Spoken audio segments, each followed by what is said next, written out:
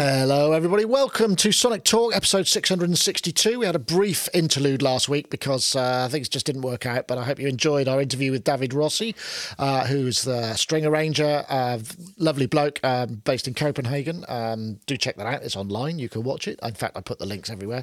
This is the Sonic Talk podcast. We generally talk about everything to do with music technology and production and synthesizers and all of that kind of stuff. So I do hope you can join us on one of the many platforms if you're watching this, or either on YouTube, Facebook Live, Twitch. We also release audio versions, which you can find on Spotify, Stitcher, Google, Alexa, iTunes, all of that usual kind of place. And I want to say thank you very much to our friends over in the chat rooms. We've got our YouTube chatties, we've got our IRC chatties, and then we've got everybody together with Discord and Facebook and all of those other things. I want to say thank you very much to those guys and gals for joining us. Also want to just draw your attention to our Patreon if you feel like supporting us. So we've got our Patreon. I've been putting some more exclusive stuff up there. Last one was extra sounds for the Strager, the Make Noise Strager review. I put up literally beginning of the week. Oh, was it Friday? Maybe it was Friday. I can't remember what the day is. Maybe it was Monday. I honestly can't remember. But it's going, and if you want to join us there, some very reasonably priced tiers, sonicstate.com/Patreon. No, it's not. It's Patreon's. It's this. This is what I'm trying to say. It's patreon.com/SonicState. Crikey, it's a good job I'm not in advertising, eh? I wouldn't be able to get my message across. And so, yes, we'll say hello to our guests. We got a full panel this week, which is fantastic. We'll start over there with, let's start with Steve Hillier, who we haven't had on for a while. Steve Hillier, okay, songwriter, producer, synthesist, all kinds of things he does over there in his studio. DJer, although perhaps not so much of that, unless you're doing some live streaming. How are you, Steve? You well? I wasn't really tempted to do the DJing live stream thing because I think, as I mentioned about a year ago, I can't think of a way of making it interesting. So so instead I've been doing other things. But no, I'm good. It's nice to be back. Thanks. Also nice to have the weather back. So. Oh, isn't it just? Yeah, I spent yesterday, I actually went fishing for the first time because the lakes were open, and I spent all day walking around a lake in the lovely weather, not catching anything, but it was still a lovely day. Apart from the fact I had a terrific hangover because it was also Monday was the first day in the UK we could have people round again, and I did, and we did, and I really overdid it, and I must learn because I'm old enough to know better. But anyway, I'm glad you're doing okay, and lovely to see you. And got any where should people look for your stuff and your creative output? The best place to go to is stevehillier.net. That's my website. Right. I just released the last of a trilogy that I'd worked on during the lockdown, which was a sort of piano and quite minimal electronic interpretations of songs that I wrote in my old band, Dubstar. And it's been really enjoyable, actually, to revisit those songs and also to make a string of releases where it really is just a question of doing something for the love of music as opposed to anything that's career based or financially based. It's really just been doing it for the love. So that's been a nice thing. So if you're interested in that, yeah, absolutely, it is. And that energy thing is something that shouldn't be discounted. It's very easy to get distracted by career choices and money. But in this case, I wasn't. And so if anyone's interested in that, they can find out more details at stevehillier.net. Excellent. Well, succinctly put. Nice to have you as well. So we've also got Mr. Ty Unwin, who's there in his studio. Oh, I can see. Is that the reissue ARP 2600 full size behind you? You're in the vintage synth room. Or actually, does this mean you're in the studio again? Have you refitted? It's almost, well, it's not almost finished. It's getting there. I've got some shelves. Yeah. I'm back in. The gear's in.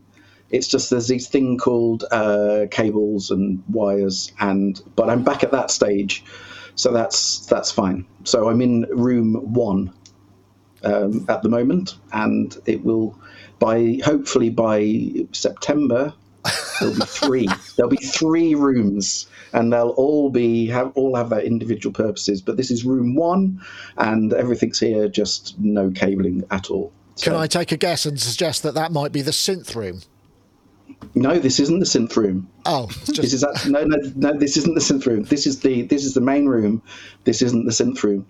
I know. Right. Don't. But they've all got. Yeah, but you're bound to have synths in all the rooms because there are synths in. Basically, this has got 10 synths in here, and so this is the room where these are my favourite 10 synths, and then there's a room with some of the lesser appealing synths, and then there's another room with the ones left with the reject child that I lock away in the cupboard and I never feed. The Mrs. Havisham collection, right? Yeah, exactly. It's only sorry, I'm only laughing because as I'm saying it, I'm actually genuinely thinking, God, you're such a twat. As I'm explaining this, I just realised the stupidity of the whole situation. So, well, not really, because I mean, I'd be the same. I've got a load of synths here. There are a load of synths that are kind of like under a cloth that aren't used regularly. There's ones in you probably can't see, it's out of focus, but there's a thing back there that are the ones that are on the set. There are ones that I grabbed recently. In fact, I don't think you can see that, but there's a table sort of here which has got whatever it is I'm currently working on in terms of review. In fact, I have the circuit tracks arrived this very day. Just want to point that out. These are what a lovely profile. It's very, very much smaller. And I think I can switch it on. Let's see what happens if I switch it on. Well, the lights will go on, that's for sure. So let's see how they. There we go. Here, the light's going. There's a live light switch on of. There we go. Oh, look, and it'll. Does it play? Nice. Well, it would do. I mean, it's not playing. I don't know why it's not playing. It was earlier.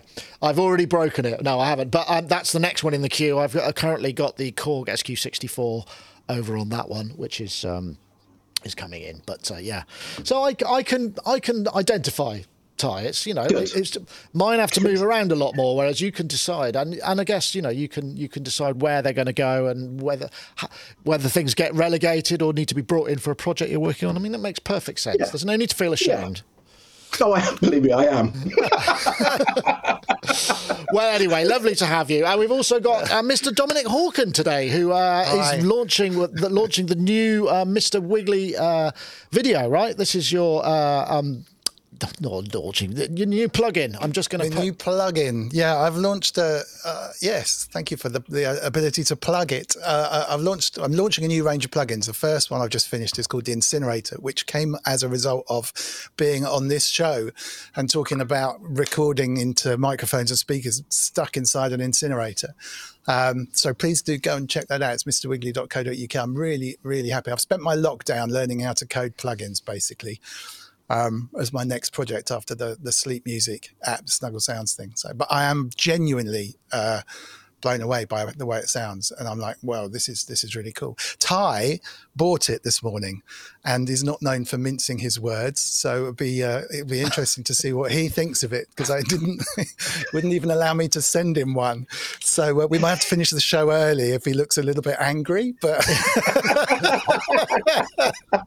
so I'm not stressed out by that whatsoever. But yeah, it's gone live today. It's 20 quid, and so the idea is to try and keep it cheap and make it sound good.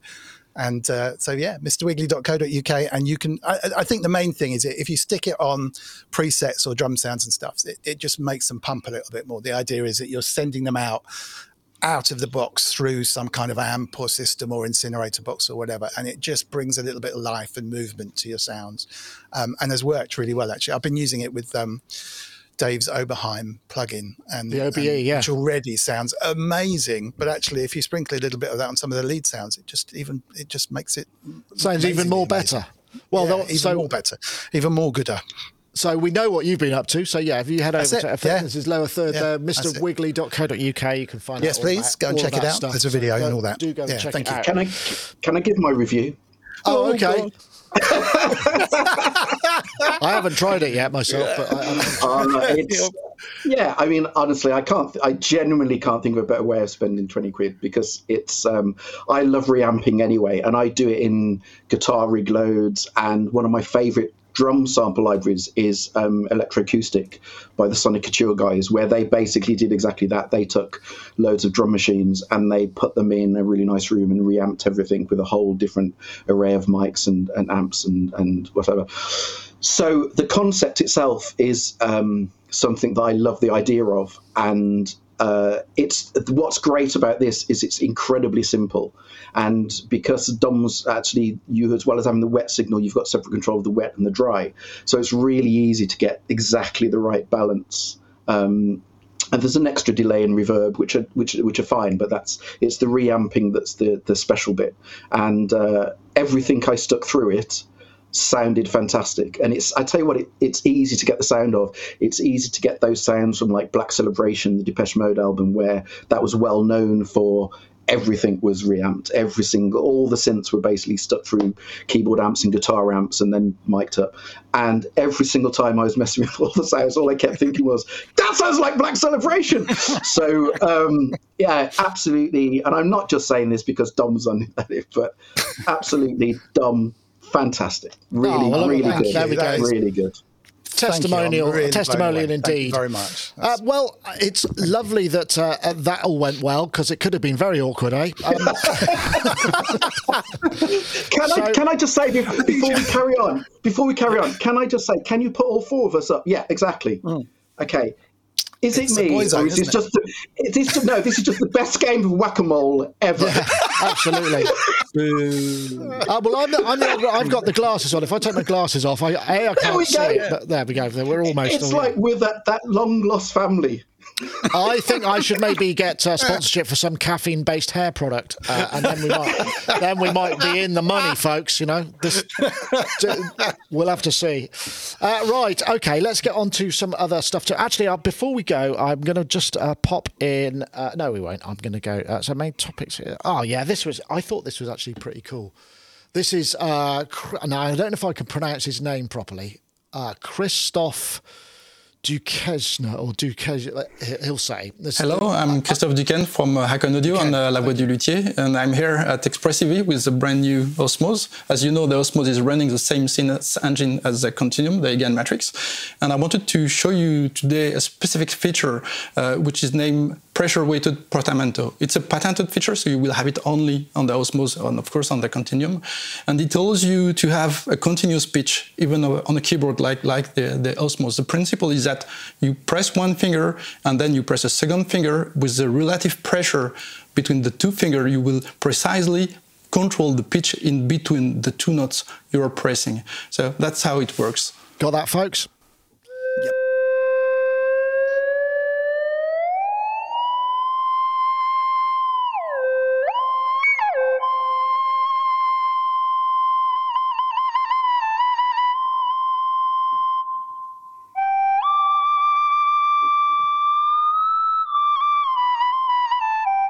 Right, it's quite a long video and there are a lot of examples in there, but that's possibly not the best one. That's not the one I would have gone with as the first example. But this is because obviously Osmose was trailed some time ago. This is the Expressive E keyboard that's got the Hakon Audio, the engine in it, the EGAN Matrix engine in it that's actually on board, and it's this really interesting kind of custom bespoke keyboard mechanism, and this is just news of one of the features it's got, which is the time-based portamento, and there's some really good examples in there, and I thought that was kind of I think they released that on Friday, and I just thought, oh, that's nice. I know, I'll come to you first, Steve, because I don't know, have you tried the whole sort of MPE kind of / world of this sort of thing? No, I haven't so far. I haven't actually had a chance. You know, when I saw this, my initial reaction was kind of, okay, so what? But then I realised that's my default reaction to pretty much everything in life. So I just sort of continued with it and watched the video. And I must admit, as the video progresses, I think you're right, Nick, that first sound that they use doesn't really show off really much of anything that the keyboard and this can do. But what really struck me as the video went on was the combination of that kind of expressiveness with the EGAN Matrix sound engine. Because we were hearing playing that really just brought that sound engine to life. And I know it's designed for these kind of special kind of controllers. But the combination of the two really caught my imagination. And so you could hear all these sort of physical modeling type sounds being played in a way that was as you would expect maybe the original sort of instrument to sound, which was extraordinary. But then it kind of made me wonder that, you know, you've got to be a good player to get the best out of this kind of stuff. Or at least that's what I thought at first. And then I kind of thought, well, but actually maybe where this stuff gets really interesting is when people who aren't great players get hold of it. And they're just finding stuff that maybe us who can play just wouldn't consider. Yeah. Routing that stuff in interesting ways through the sound engine and maybe taking us to a completely new place. So so I checked out the price of this thing, which is, I think, 2,158. Yeah, I got it there. 2,000. Yeah, it was always going to be a couple of €1,000, and this actually, you know, but bear in mind this is a completely different type of keyboard plus the engine. I don't think it's massively unreasonable, considering you would be maybe buying a Summit, a Novation Summit, or I don't know. There are other instruments of around about the $2,000 mark. So you know, it's. Yeah, well, it certainly interested me, and particularly the sound of the Egan Matrix engine and that keyboard together. You know, this could be actually where I jump into these ultra expressive controllers, as opposed to things that are just switches like this. Yeah, exactly. There is that. It's interesting, isn't it? So I suppose, you know, that you could, with something like this, you know, you can, in fact, have, because the Egan Matrix seems to be very, I looked at the interface, isn't particularly pleasant to look at or work with, but, you know, you could actually have a sound that is a one-finger sound and not in a kind of wave state sort of the entire band kind of way, but the amount of expression you can have from moving across a few axes is what makes it quite exciting. It's essentially more like a real instrument. I mean, we had this conversation a few weeks ago when we were talking about MPE and what that opens up. And all that this really does is it's the combination of the MPE of things like the Roly, but on a totally more conventional, it seems, keyboard in terms of the action, combined with the engine. And I mean, because years ago I looked at the Continuum.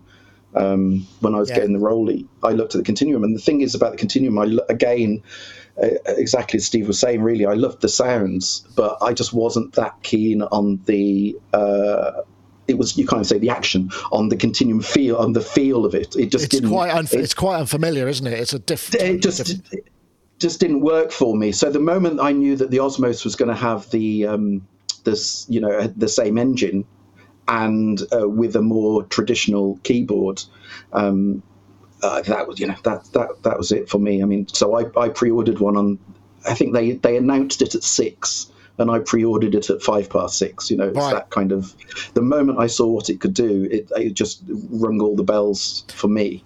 I think, it's interesting. I mean, when they came here, and that was just a 3D printed kind of prototype, but I have to say, I was really skeptical because, you know, all of these kind of, you immediately think, oh, this is going to be wacky and not really kind of, you're going to have to look. But I was playing it because it's got it's got release velocity, attack velocity, aftertouch velocity, so not only the pressure but the speed at which and it's got secondary, so you've got an initial aftertouch, there's a lot, and then you've got the wiggle left and right, and it felt, because the way it was programmed, it felt very expressive and really, but also familiar, because I could still throw the chord shapes without breaking my fingers like I do, because that's the thing, I can't do that on a C-board, because it just really hurts, because your fingers aren't really designed to do that so much. That's what I found. You have to, like we said before, and like Rich and I have had many conversations about it. With all the Roly stuff, you have to. It's like learning a new instrument. You have to train your hand to do things, basically. But it's not a lot of unnatural things. And I think with this, it sidesteps a lot of that. And more to the point, the most important thing is that when people play now, and it winds me up every time I see it when they do the wobble, where all they're really doing is playing aftertouch. So they're pressing down to get the vibrato, but they insist on doing the wobble on the notes. Well, I think it's like wah-wah face, isn't it? I mean, you can't help yourself sometimes. It's just the way it goes. You can help yourself, yeah. You're not doing anything, so crack it in. But anyway, so now they can do the wobble, and it actually does something. So that, for me, is the most important thing. I don't know, wah face. That's a contender for this week's title, isn't it? Dom, obviously, this is going to sound better with Incinerator. Clearly, it needs an incinerator on it. But it's the hot faders as well, and the DJs are going. Oh, please don't start me off. Ty and Steve mentioning it, it's the integration between that and the sound engine, which I think is brilliant, because we've had auto legato forever, whereas it will legato if you don't release the previous note, but you do, and it doesn't have legato. And I always used to find it frustrating, because I am a player, that you couldn't adjust that speed without grabbing the knob and adjusting the speed. So it's a brilliant idea, and it sounds amazing with what they've done. My one tiny concern is at the very beginning of the video, he says it's a patented technology, and if it's in combination with what they've got, I think that's great. I'd hate to see people patenting applications for MPE and MIDI 3, MIDI 2.0 because they've come up with them. This is a great example of something that can be done with MPE and MIDI 2 technology as a controller keyboard, right? And so, I don't quite know where they sit, but I'd hate to think that I couldn't go out and make something with a similar functionality to control something else. Or, I don't know if you know more about that. But well, I do. Because the thing that they were very clear on when they came here for the presentation, which seems like such a long time ago now, I haven't had anyone in the studio for over a year, is the sensors and everything on that keyboard is nothing. It's very, very high resolution. So it can only talk. The Egan Matrix is designed for the similar levels of resolution. So it's kind of outside of the scope of MIDI even. Maybe MIDI 2.0. I don't know.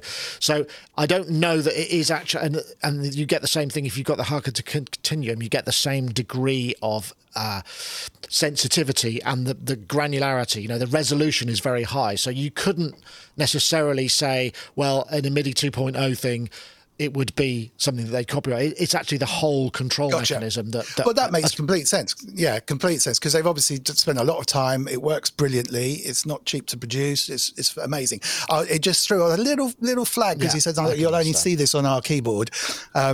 We got to use those things for everyone. But yeah, I totally agree. Can't knock anything else that's been said before me. It sounds great in that particular application.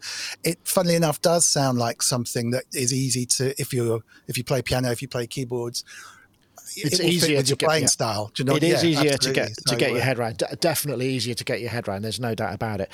And then let's see if we just go here. It also says, it was going to be available, I think, the beginning of last year, spring or summer last year. But obviously, there's been stuff that's happened since then, as we know. Now it says available in 2021, whatever that means. But hopefully, I don't know. Maybe Ty's had updates, because I guess as a backer, they might be sending you kind of, don't worry, it's coming. Yeah, they have. They've been sending you updates of what stage they're at. It's literally since the date was announced. Really, they've been really good in keeping you updated in all the problems. I think the latest one, because I'll be honest with you, I just thought it's going to arrive when it arrives, because no one can predict anything at the moment. So that's true. I think they were saying first deliveries are something like September or something like that. Okay. I think they're doing final testing. I think it said June, July, and then I think it's the end of the summer, beginning of autumn. Right. So I think. Okay. That's cool. Okay, nice to... Anyway, check them out, espressive.com, and that's the Osmos. I think it's time for a word from our friends. Our friends. iZotope Producers Club is a one-of-a-kind membership for producers ready to take their tracks to the next level. Once you join, you'll gain access to powerhouse iZotope plugins and a curated selection of tools from our partners, such as Melodyne from Celemony. Plus, as long as you're a member, you'll get every future update to the iZotope plugins in your membership for no extra cost. We'll also regularly serve you new curated content like exclusive, inspiration-sparking sample packs and preset packs, and industry-leading training ranging from our own tutorials to vocal production lessons from the world-renowned Berklee Online, taught by Grammy-winning producer and engineer Prince Charles Alexander. With new content being added every month full of valuable production techniques, tips and tricks, and solutions to common production problems, becoming a member is an investment in your career that grows as you and your career do. For more information on iZotope Producers Club, head to iZotope.com. And you can also get a free 7-day trial with that. And if you're also interested, we can give you a bit of extra discount on not on subscriptions, but if you're buying any iZotope stuff, if you go to izotope.com/Sonic Talk and use the code Sonic10 at checkout, you can save yourself 10% on the other stuff they do as well. Right, so let's see what's the next one. Dom's in similar. I flipped it round, didn't I? We'll do. I think we'll do this one because I had it at the end of the list and I didn't want to. This is something new from Soma Electronics. Vlad in all his kind of fantastic Carl Sagan voiceover majesty here. This is the Cosmos Drifting Memory Station. It's kind of a looper that's not predictable, which sounds like a really bad idea. Station for a deep meditative mind. Whether you are a singer, a keyboardist, or a guitar player, Cosmos will help you create amazing, evolving soundscapes right on the fly.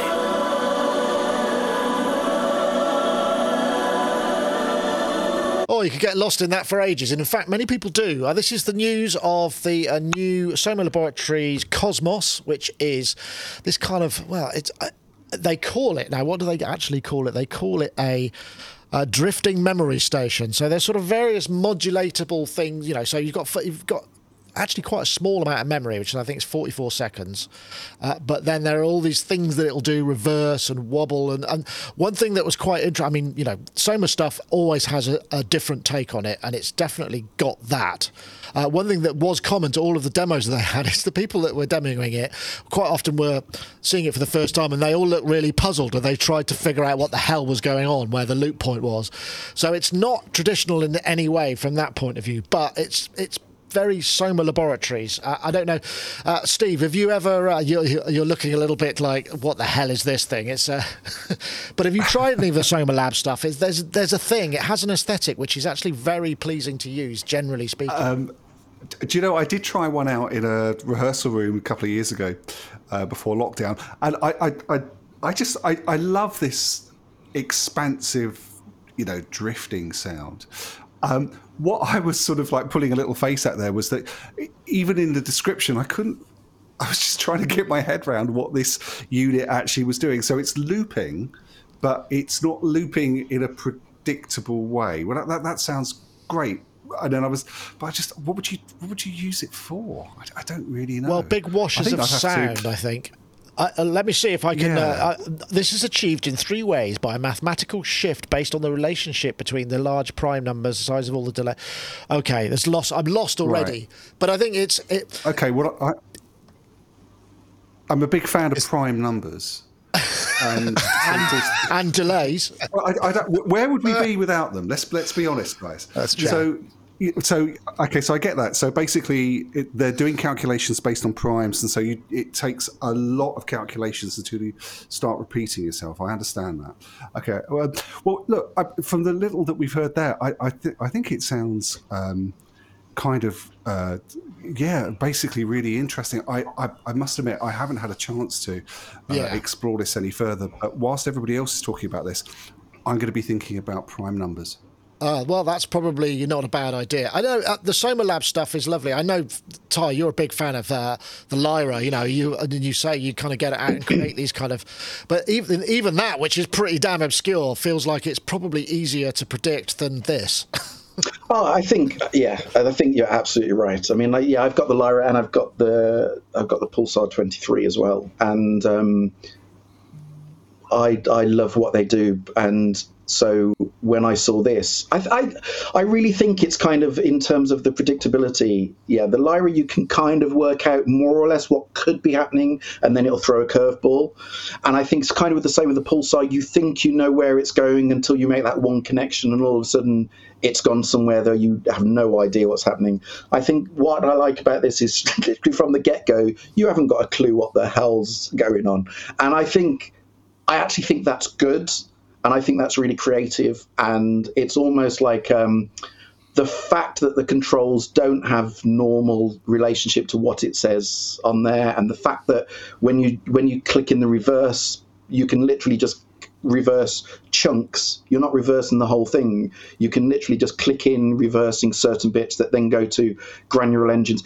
No one has a clue, or there's no predictability about this, and I absolutely love. I mean, it gets boring now. Yeah, I pre-ordered one, so it's really. Yeah, I know you're exactly right. It is literally just for long, extended soundscapes, and you'll then find that the same with the Lyra. You find that sweet spot, and then you record it or sample it, and then that becomes, kind of the beginning or a track or an atmosphere. But it's all about getting completely lost in the unpredictability of it and creating these huge soundscapes. Yeah, I suppose it's like getting into the flow. He's very kind of keen on this. And again, there's a shot later on in the video of the internals of it. And if you've ever looked inside any of the Soma stuff, it's built in a very pleasing aesthetic way with really high quality point-to-point wiring and all that. So this is €480, which may sound like a lot, but considering that level of craftsmanship that's gone into it, I think that's probably quite reasonable. Yeah. I don't know whether the Pulsar, I know Matt Hodson's a massive fan of the Pulsar. I don't know how you feel about it. It is a great drum machine, I have to say. I've been using it recently for a couple of things, and it's really, really good.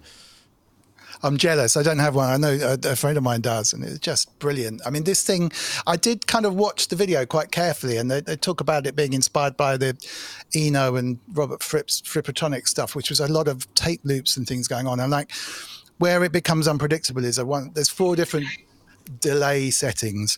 One of the delays, or 4 different delay types, if you like, and one of them is 2 delays side by side that just drift in and out with each other, and they don't really describe how you control that drift. So it just you don't.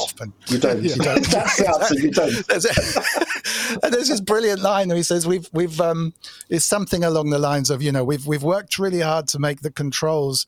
To make as few controls as possible, do all the important stuff, so you don't have to stop meditating whilst you're using it, and you're kind of completely off there.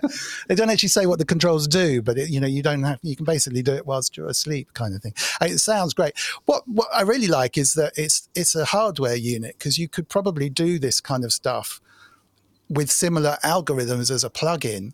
But this thing is so beautifully built. It's all 32-bit inside. It's, as you say, I haven't looked inside one, but the quality in there is great. And I don't think it's expensive, given the cost of some of these really top-end pedals that you can get, the Strymon stuff and all that, which sound amazing too. This just seems to be almost a synth in its own right, which you could use as a sound generating tool anyway. It's very much of a particular style, isn't it? You're just going to do I think so. Evolving ambient things. I wonder if we're getting... it feels like we're getting maybe towards the... Because I'm a big fan of noodly and ambient stuff, but I'm wondering whether we're starting to get to the kind of the prog rock phase just before the punk of a new music technology kicks in, and everybody's just kind of like, I'm a bit over this. Maybe we need something that's a bit more pointy and staccato. Well, I think joking aside, I think it's coming back to one of the next topics we're going to do, if we do it, about shimmer verbs. Yeah. Because I think that's. Do you want to talk about it now, or do you want to talk about it when we talk we could. about Well, there is actually. Because I think there's both together. Yeah, I think they cross over there. Because I'll put that in quickly. This was the shimmer verb. I'm just trying to find out what the number of the video is. Sine Vibes. That's Cinevibes or Sine Vibes. Yeah, this is the new version 2 of which is Luminance 2 version 2, which is very timely. Actually, that's very timely for you, Steve, because it sounds like that's a CP70 or a CP80 into that shimmer verb. But yeah, absolutely, version 2 has got more stuff. I'll stop there because I know Ty, you were about to come in, and then I'll come over to you, Steve. It's only because look, we all love a good shimmer verb. It's great, and but I'm over it now. I'm so over it. It's all about the submarine shimmer. That's the one. The one going down. Yeah. Okay. That's way better. Well, do you know what? Yeah, I won't argue with that, because at least it's a different take on it. At least it's going in a different direction. But for me, it's very much feels like, and I think you used it in one of the emails, it's very much the kind of the gated reverb of 1984. And it's that we've been there now. We've seen it. We've done it, and it's lovely. But I kind of want it to go away. And a lot of the stuff I'm doing at the moment now is deliberately the opposite of that. It's very dry. No reverb, right? No reverb, literally nothing. It's just very, very dry and very exposed. And because what it seemed to me was Shimmerverb just became not only a cliche, which is never great, but it almost became a cliche of itself, and it became the easy option. It got to a stage where you could do anything, and if you put Shimmerverb on it, it just sounded great. Well, it sounded wonderful. It's also there is a bit of it's a lazy option because 1 or 2 notes can kind of. That's it. Yeah. And the moment that happens. In any kind of effect or any kind of style, at the moment that happens, you have to turn around and go, okay, now's the time to kind of cut loose. And don't get me wrong, Shimmerverb will be back. Give it 15 years, 20 years. Shimmerverb will be back. But are we talking all modulated reverbs or just shimmer? No, I know what you mean about the submarine verb, because it does sound different. And I mean, if people don't know what we're talking about, basically, it's rather than preset pitch on going the up, chord, rather than the pitch going up, basically the harmonic pitch goes down. That's all. I mean, that's the only difference. Yeah. But but the reason it's a more pleasing effect is no other reason than we're not hearing it constantly. And skip forward a year when everyone's using that, and we'll all be sick of that as well. Yeah. So it's like everything. The moment anything gets any kind of overkill and it becomes an easy option, then no, it's time for it to go. And don't get me wrong, I've got lots of, I love my Eventides and I love all the Shimmerverbs, but no, it's time to move on. Really, I think. I don't know, Steve. I mean, I've thought of you because I just thought there's the CP. I know you've got a CP, but it's interesting. I mean, I'm trying to think. Are we getting? I'm not sure if we are getting actual shimmer on advertising. It's like that time when you had Bamboo Trem or whatever. I'm trying to think whether or not I've heard that. I must have done. Maybe I'm just. Do you know? I was thinking as Ty was talking there. I know exactly what you mean, Ty, about it being a cliche, and that thing about you stick it on something and you can just play one note and it sounds great and it feels a little bit easy. But then I'm just thinking, I don't think I've heard Shimmerverb in a sort of commercial production. I don't mean like an advert or anything, but I'm just thinking in a sort of contemporary record. I don't think I've actually heard it on record. And in fact, actually, the first time I heard Shimmerverb was on an album called Filigree in Shadow. Yeah, came absolutely. out on 4AD. This Mortal Coil was the name of the act. It was like a sort of various artist things where the guy who ran the company, a chap called Ivo, got his favourite singers to sing his favourite songs. And there's a little instrumental tune. I'll get the title of it in a moment, where you can hear the Shimmerverb. It's a beautiful thing, just a little bit of guitar being played and this sort of cloud of delightfulness going on behind it.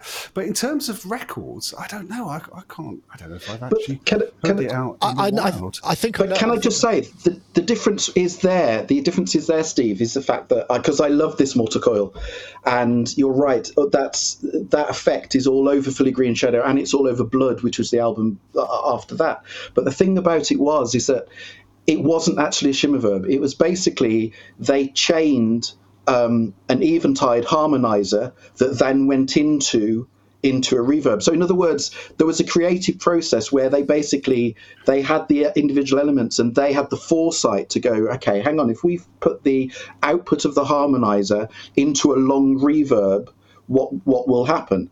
And that for me is, as exactly as you say, that's when it's creative and that's when it's new. But the moment now you can just for 15 quid or tenner just load in a preset and it automatically does all that, for me is just too easy. Well, I'd just like to also point out the reason we're not seeing it in modern productions is because modern production is very much more about minimalism at the moment. If we're talking pop, like US charts, it's like, maybe 4 or 5 things. I did a great interview with Federico Vinva where he talks about this kind of these rules that have been applied. It's Rick Rubin's rules where it's like you can only have 4 things or 5 things, and that's what Kanye uses because he worked with. There's some really interesting. So Shimmer would just blot out all of that possibility, but I haven't come to Dom yet because Dom, obviously, are you thinking about putting a Shimmer on your incinerator? Funny, I got my list here. Incinerator. I just crossed off Shimmer number 2, and it was all lined up, ready to go. So I've crossed that one off the list. No, I was just going to say the same thing about the minimalistic thing about stuff's going. I mean, maybe I'm getting to hear it on TV shows and film scores and that kind of thing a little bit when you do big synthy kind of noises, but it's an instant gratification thing, and I think we might be a little too focused on it because we're obviously there in the thing. Do people really care? I guess it's not overused enough in people's faces for them to go in the same way that, say, a dubstep wobble became a real joke for a while, but it's heading that way because it sounds great. So if you're using modular stuff or something very, one line and a kick drum and a hi-hat, sticking something like that on it is obviously going to make it go bosh, especially if you're mixing on headphones. But yeah, it's going to be one of those things that just disappears, I think, isn't it? And it doesn't offend me quite as much as the other guys, but I think because it isn't all over the charts. I'm just worried now that my entire creative output has just been devalued and I have to completely rethink myself. I think I'm going to need some time to think about that while I play a message from our friends over at Modal.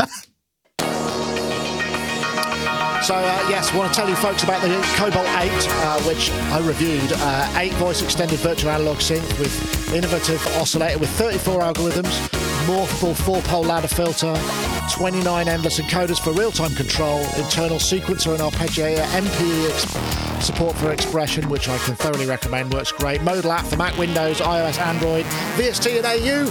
If you want to find out more about that, check out the URL bit.ly/get_modal. Thank you very much to them for supporting us on the show. Yes, it's an interesting argument, I think, and I guess overuse is what does it, and I'm guilty, my lad, and I suppose that's I'll just have to live with that. I don't know. But I mean, I just would add one extra thing on this, Nick, which is that one thing that I've rather enjoyed from this kind of rather late vintage that I'm inhabiting at the moment is looking back over the years and reflecting on things that were overused at the time that give a specific sort of date stamp to when they were used. So I'm thinking of things like the DX7 bass, bass 1, I think it was called, or the gated reverb. And at the time, it can feel a little bit irritating as being overused. But with a nostalgic look, it's nice to be able to spot, that record was probably made in 1987, or this tune was made in 2015 or whatever. And that's something I feel that we've kind of missed a little bit in the previous decade. The only thing I can think of that sort of date stamps the 10Ts, at least in the stuff that I listen to, is the overuse of the Serum multiband compressor, which seemed to be on every single dance tune that I heard for, what would it be, 6 years? I don't know. But I think there's something nice about that. So I think, maybe this irritation that we find now will become fondness in time. I'm not irritated. I'm living the dream.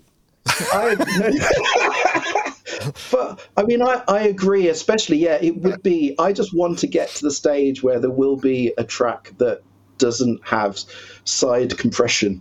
That's what I really dream of. I'm not hearing the pads pumping through on every other quaver. That would be nice. But it's that. But I will just tell you one story about gated reverb, which is quite funny, because I was like we all were a big fan of gated reverb back in the day. But when I was doing the Midge album a couple of years ago, and I was doing it all, and he walked in and I was working on a track, and we were talking about what to do with the drum sounds. And I decided that I'd put gated reverb on the drums. And the reason was because no one else was. No one else a couple of years ago, 2-3 years ago, was putting gated reverb on drums. So I did the whole drum track, this huge gated reverb. And he came up and walked into the studio. And it was just like, what the? It's just because, of course, all his career, when in the day, there was gated reverb on everything. And all he could see was it was the one thing that dated all of that stuff. And so in his head, all he feared was it was a dated sound. Whereas, exactly as Steve's saying, my argument was a lot of people don't even really know what gated reverb sounds like these days because they don't encounter it. It's not effect that's used. As it turned out of spite, there's about 4 places on that track where I kept the gated reverb just to make a point, but I had to get rid of the rest of it. But there's 4 bits where it's just gated reverb just to make a point. Actually, one thing that gated reverb sounds really good on pads as well. It's quite. It might sound really wrong, but it creates a really interesting texture. I know triggered gated reverb on pads sounds beautiful. Yes, that's with an external trigger. That can sound really beautiful. Yeah, gosh, I remember putting an external key into a gate all those years ago. Gosh, God, those drawbacks. Yeah. We used to put literally, rather than just reverb, I used to gate everything. If it wasn't sounding that interesting, you just gate the keyboards, just constantly. So maybe if we gated the shimmer, then we've got the new genre. What could it be called? Gimmer? Gimmer? Yeah, I don't Gimmer. That'll be a genre. Yeah, if you heard that new genre, it's called Gimmer. Yeah. Gimmer, straight out of the West Country. Yeah. I don't know. That sounds a little bit dodge. There are. Okay. I do want to get this one in because it's luggage, and we. Oh, hold on. We don't do enough luggage in this show. We don't do enough luggage. This is the new Roland. Can I just say, going for the really good ones here. Let's do luggage. Well, I don't know what else would we want. Actually, this did start with the Sine Vibes, Luminance 2, which is only $39, I think. Oh, yeah. So if you do want some really good shimmer reverb, even after that shimmer assassination, then maybe you should check them out. Sine Vibe makes really good stuff, so do check them out. True. Anyway, back to the Roland gig bags. This was a news item. I had them somewhere. Where is it? Oh yes, it says move your Roland synth safely. So this is a selection of gig bags. High quality stuff, quite expensive, and it's an interesting one because transporting keyboards, nobody really these days wants a flight case. A keyboard for a flight case is, it weighs so much. It's really they're just massively impractical in most, they usually just make the keyboard too big to actually fit in your car anymore. It's just an absolute nightmare. So gig bags are kind of a big thing, and Roland have obviously spotted a little gap in the market, and we can move, I guess other synths can fit in there, but they're quite, they're quite pricey. Well, not pricey, they're a premium product, shall we say. So you can spend up to $360. So an 88 key keyboard gig bag with wheels will be $369. That's a lot of cash. I guess that's the top one up there. But it really just brought me, okay, so how do you transport your own things? Because, once in a while we do. It's less and less these days because we're kind of more installed and not getting out. But I don't know how you tackle that one. Dom, do you have a preferred method? Is it wrap it in a blanket and stick it on the back seat? Not anymore. My dad made my first flight case when I was still at school out of wood for my JX3P, which was just stunning, and I still have that, which is amazing. I've still got the JX3P as well. When I used to bane of my life. It's worse than being a drummer back in those days because quite a lot of the guys were carrying around Simmons kit that was easily transportable, but lugging like 3 keyboards, and I just had normal flight cases and a little not hatchback, one of them cars that you could just slide stuff into the boot back in those days, some Ford something or other, and used to drive around. But at that age, you don't really care because you're just excited to be playing gigs. And this was back in the days of playing for Boy George and stuff. So we were playing some really fun things, and it was just a big laugh. But I remember kind of like getting I had a lift in my place I was living, and the lift failed one day, and I had to climb up like kind of 6 flights of stairs one by one with these flight cases and stuff. So gig bags would be good. The only thing that you've just got to have flight cases for is if you're flying. I wouldn't trust a gig bag in the hold of the plane. Although having said that, looking at these Roland ones, they do seem uber padded, and I mean like wheels and stuff. It's as close as you can get to something metal. But sort of more lightweight canvas thing, I think. But I just don't really gig anymore. So have the need. Just transporting keyboards is actually really a nightmare.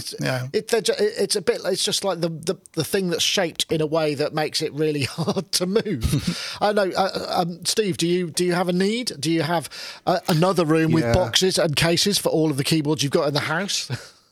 I have a shed. Do you know one of my saddest memories, I suppose, at the start of lockdown was going into my shed and just seeing a stack of my flight cases with a stack of toilet paper on top of it.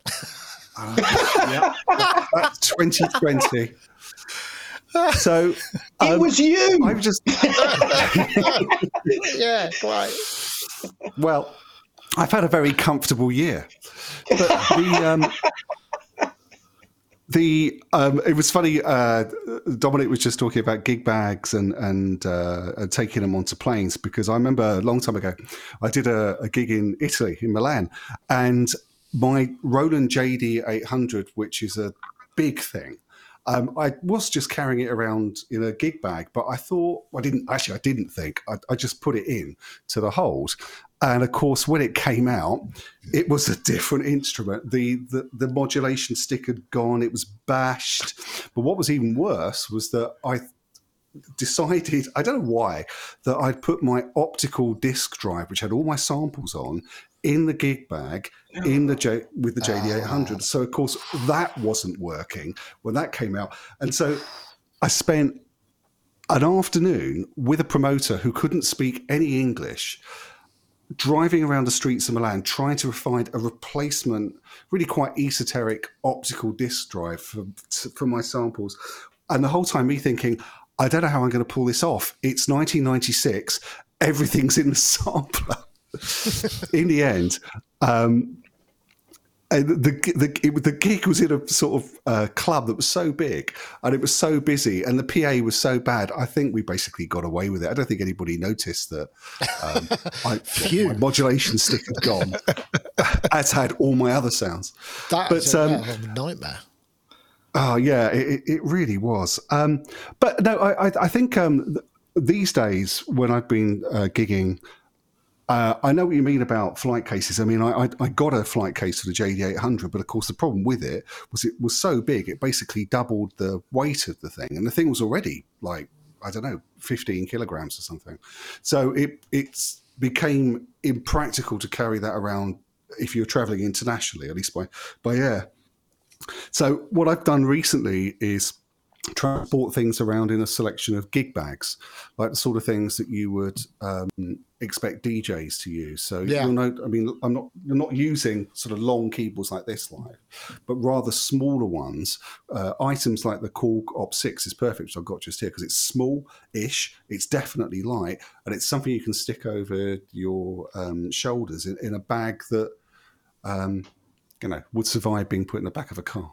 Yeah, I mean, I've got a bunch. I've got one of those DJ kit bags as well, because it fits the Dominion one. When I was gigging, I started to get cases for everything that would just go in a bag. But I mean, there's always that temptation, isn't there? It's like, oh, there's this big padded bag, and I could put like the BeatStep Pro in there as well. But then, really, if it gets tipped up, that thing is going to just slide around and take all the fader caps off, snap the ends off the knobs, all that kind of thing. I remember, Ty, when you came down to our that night in Bristol, where you basically created that enormous tabletop of stuff, which that was the Salt Cafe. I thoroughly recommend you watch that. It was a great evening, and but you kind of built a bespoke board for it all to fit on, so you could put it all in one thing. You know, that's dedication. So how do you transport now?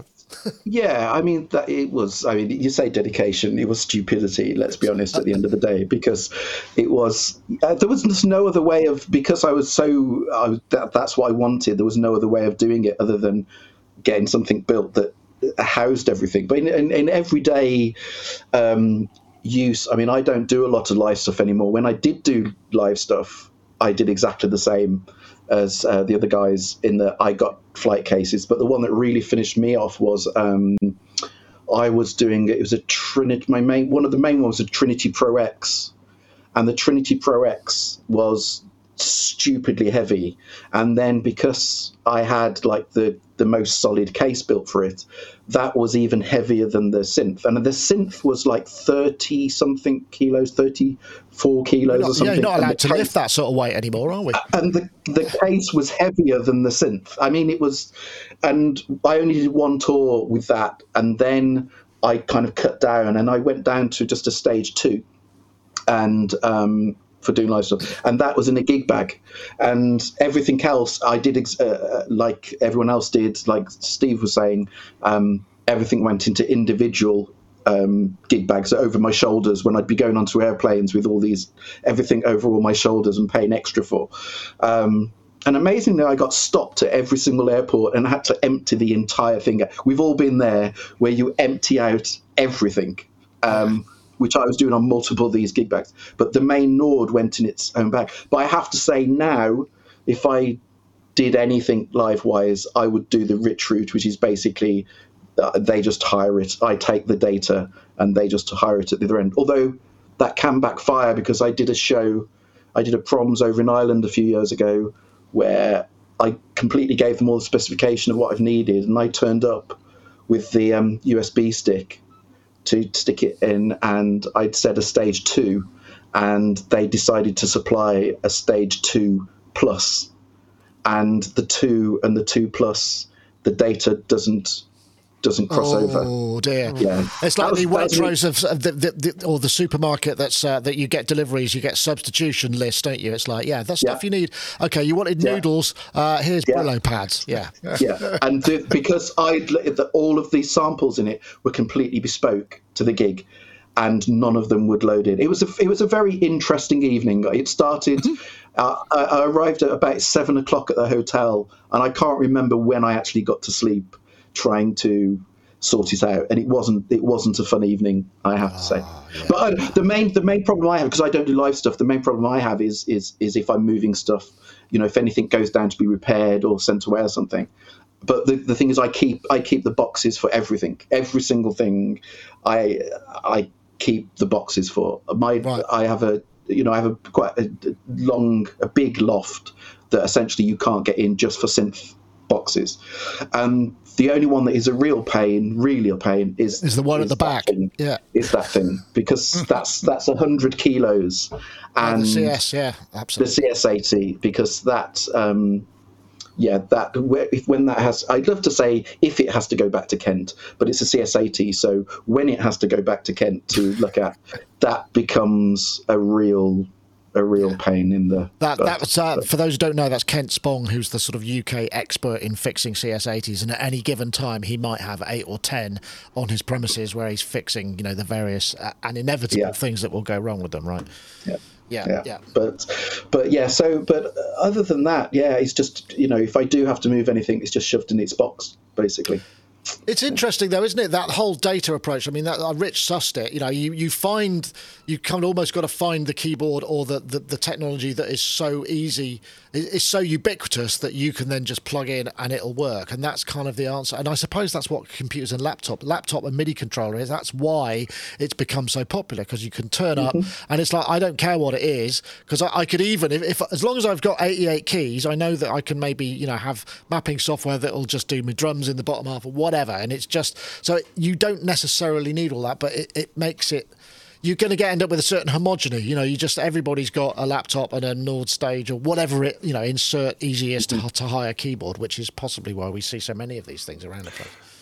But I think something that's kind of interesting about moving around data is having DJ'd for a very long time. Back in the day, I was carrying around, a whole CS80 worth of vinyl to every gig. But these days, me and pretty much everybody else just takes one of these, little flash drive. And the convenience of that is absolutely extraordinary, and it's been such a revolution to be able to take an entire record collection with you on a stick like that. It's much easier to take on aeroplanes and all that kind of thing. And you can have backups with you and leave a backup in the cloud. So, there's all sorts of stuff you could do. Well, yeah, precisely. The only drawback is there's just less for you to do with your hands. You've got to develop more of that kind of hand ballet that we were discussing. So hot faders. That's the one.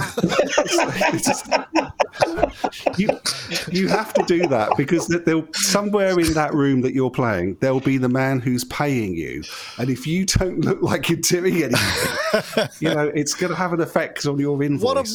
Here's it. What about just having like this many records that each side have got a different cover? So you just have a bespoke set of 50 records without the vinyl in, because then it won't be heavy. Or you have 2 or 3 and then you just have a different cover on each one and you just thumb through them. And, if you're DJing with the timecode deck, which would probably make sense, then you can look like you're looking through things and checking sleeve notes and stuff. You need some extra, eye candy. Welcome to how to scam the promoter. Pretend to be DJ. Yeah.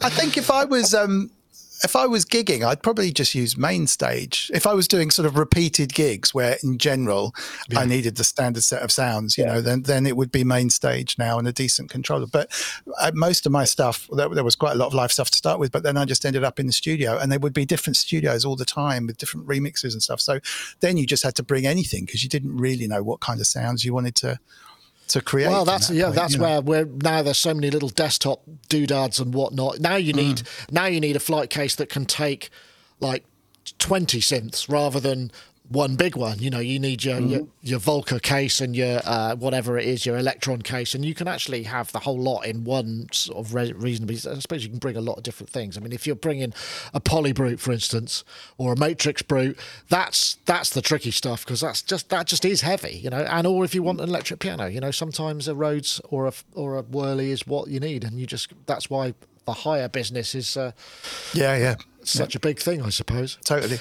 Well, that feels Hammond organs and stuff. It feels like a good point at which to end things. I want to say thank you very much to everybody. It's been a pleasure having you. And like I say, we're looking for sponsorship for caffeine-based hair products.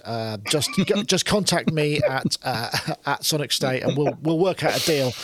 I can't speak for everybody, of course, but I'll speak for myself. But yeah, lovely to have you. And thank you very much to all our friends in the IRC and in the chat. There's been plenty of people. Thanks to those people who've put in super stickers and super comments. Very much appreciated. That will go towards the inevitable massive drink fest or celebration, food, whatever we do, when we can all finally get together and have a kind of big old Sonic Talk knees up, which I'm very much looking forward to. That indeed. But Steve, thank you for joining us. It's been an absolute pleasure as ever. Lovely to, and I like the old Dutch Master kind of side window look that you've got there. It's very very classy and classic. Usually it's on the other side. I should have reversed your input so that you kind of it's the classic girl with the pearl earring, or the any of the other Vandermeer or Bruegel or any of that lot. But hey, pretty good effort. Well, thank you. There's a beautiful tree just here. It's an ancient, well, I say ancient, 120-year-old elm tree just here. Still which going. You nice. can't see from the shop, but it's a beautiful companion in my music room. Excellent. I'm glad to hear it. Well, thanks for joining us. And also, Mr. Ty Owen, thank you for joining us too, making time of your busy schedule. I know you're in the middle of stuff. And not only that, but you're having to plan your patch bays and tedious stuff like that. Or do you like that sort of thing? No, I hate it. I used to absolutely love it. And now the whole thing has become so obscene. I absolutely hate it. Hate every second of it. Right. So thanks for bringing it up. Really appreciate it. I'm sorry. I'd be thinking, I think just you're going to have to go for like those MADI, and then, just have everything so you can recall the patches. It's a complete. There's a complete MADI rig down there for everything. But even so, there's still not enough. Yeah, it's ridiculous. Yeah. Yeah. Well, but thank you. Yeah, you have my sympathy and also a little bit of envy at the same time. So that's perfect. Yeah. And of course, Mr. Dominic Hawken on the launch day of the Incinerator. I hope you can go back and just count the number of emails that come in and say all those great plaudits, and it's the best thing I've ever tried, and also the success of the sales and all that. I wish you all the best with that.